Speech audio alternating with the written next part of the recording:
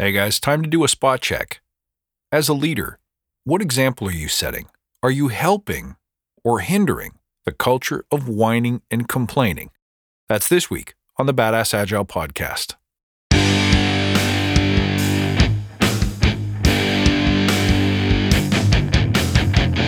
Greetings, team. Welcome to the Badass Agile podcast. I'm your host, Chris Williams.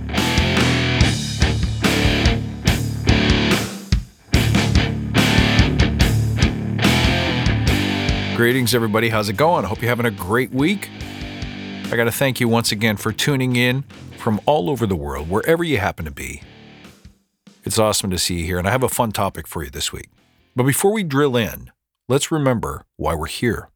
To create an elite tribe of leaders who truly serve their clients and communities by doing what matters and what works, relentlessly chasing value and excellence like a badass.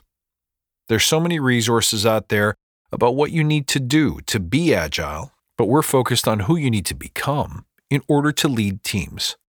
So let's hammer down those fundamentals to create a truly unique and unstoppable force in this industry. And remember, guys, if this podcast helps you, tell your friends. Okay, so I'm a concert junkie. I love going to rock shows. So this week, one of my, I wouldn't say favorite bands, but legendary band, Rage Against the Machine, has reunited and they're going on tour. Cool. So as everyone's lining up to get tickets, all of a sudden there's this stir. The tickets are like $200 a piece for the cheap seats. Everybody starts freaking out. And I mean, the insults and the anger directed towards the band is pretty significant. But here's the thing. If you were to stop for a moment and really think about it, ticket prices in general are pretty high. And the reason for that is because this becomes the artist's sole source of income. Why? Well, when I was buying records back in the early 80s, they were $8, $9, $10 a shot. Now think about it, that's almost 40 years ago. And there weren't too many ways to steal content at that time. I mean, you could tape it and give it to your friends, but to record a 40-minute album took you 40 minutes of your time. Now, 20 years later, with the advent of digital, all of a sudden, it's super easy to duplicate the content. The content essentially becomes free. Why does it become free? Because the public believed that they were entitled to free music. So they felt justified stealing it. And next thing you know, the same thing starts happening with books and movies. So fine, you want free stuff, you can go ahead and take it. But remember, there's a consequence to that. When you devalue the stuff, when you take that source of revenue away from artists, they too, just like you, are entitled to make a living doing what they love, doing what they've been trained to do, and doing what they feel called to do. So guess what? They're going to start charging more money for t-shirts, for concerts. I mean, this is a cause I happen to be super passionate about, but my feeling is, if you're going to steal the content and the price of tickets goes up as a result, you can't really complain because you got your free music. And I mean, I'm talking about real anger. I don't spend a lot of time on social media anymore for exactly this reason, because my life is not made better by bearing witness to the whirlwind of negativity. But think about where that attitude comes from. It generally comes from a place of fear. You're stoked to go see your favorite band. Press release comes out, they're coming to your neighborhood, but then you see the ticket price and you're like, damn, I can't go, that's too much money. Maybe you feel ashamed that that's not inside your budget. Maybe you feel hurt or betrayed because your assumption is that the artist has gotten greedy. So you take it to the internet. You start telling everyone your opinion, expressing your displeasure, expressing your anger. But what does that solve? Ticket prices are probably not going to go down. A better solution instead would be, number one, to recognize that if you value great music, you're going to have to support them with dollars somehow. They shouldn't have to do what they do for free. So changing your mindset is one way out of that situation. Another way is to set a budget for your concert going for the year, or sign up for a ticket contest or giveaway, or maybe even buy your tickets at the last minute. There's lots of different solutions that are way more effective, that can get you to that concert far easier than just whining and complaining. So let's switch off the concert mode now and get back into agile, teamwork, and leadership. How pervasive is whining and complaining in your workspace? Take a look around and have a good listen this week. Because complaining is a symptom of not only discontent with your current situation, but disavowing yourself of the solution, preferring instead to massage your fears and your anger with excuses and attacks, rather than focusing on being instrumental in the solution. See, people will complain about the team room, about agile, about change, about the leadership, about the company they work for, about circumstances. We'll complain about just about anything, won't we? But once you see it as fundamentally unproductive and in fact unjust, and I'll go even a little further and say it's not particularly self-aware, maybe even a little bit childish, selfish. Once you see it that way, it motivates you to ensure that you're at the very least not propagating it in your team room.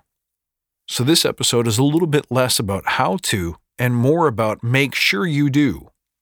Give yourself a quick check this week. In all of your emails, all your communications, every time you stand up in front of the team, are you being negative or are you being neutral to positive? Here are some examples of being negative that you should watch for. Anytime you use the words, "oh man, this sucks," you're being negative. Anytime you speak ill of another person, whether that's the leadership in the abstract or specifically about a specific person or persons or groups.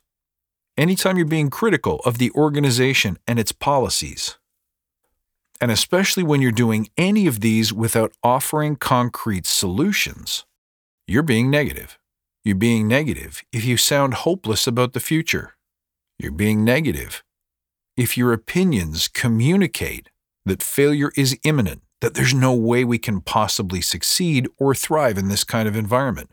You're being negative if you're dismissive of ideas or alternate opinions. If you're good at being self-aware, if you're observational, you can just check yourself. Do a little pulse check this week. Count the number of times you let any of those elements creep into your attitude and your presence in the team room, in meetings, or interactions. But if you're not so good at it, why not ask a team buddy to watch for you?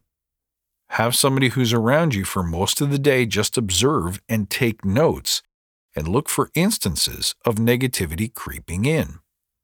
Better still, you could announce to the whole team that you're doing an introspection or self-checkup and you want to make sure you're not letting any negativity creep into your leadership.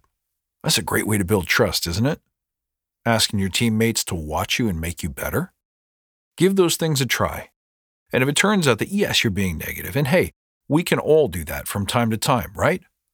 And every now and again, we realize that it's easier to greet our fears and challenges with excuses and complaining.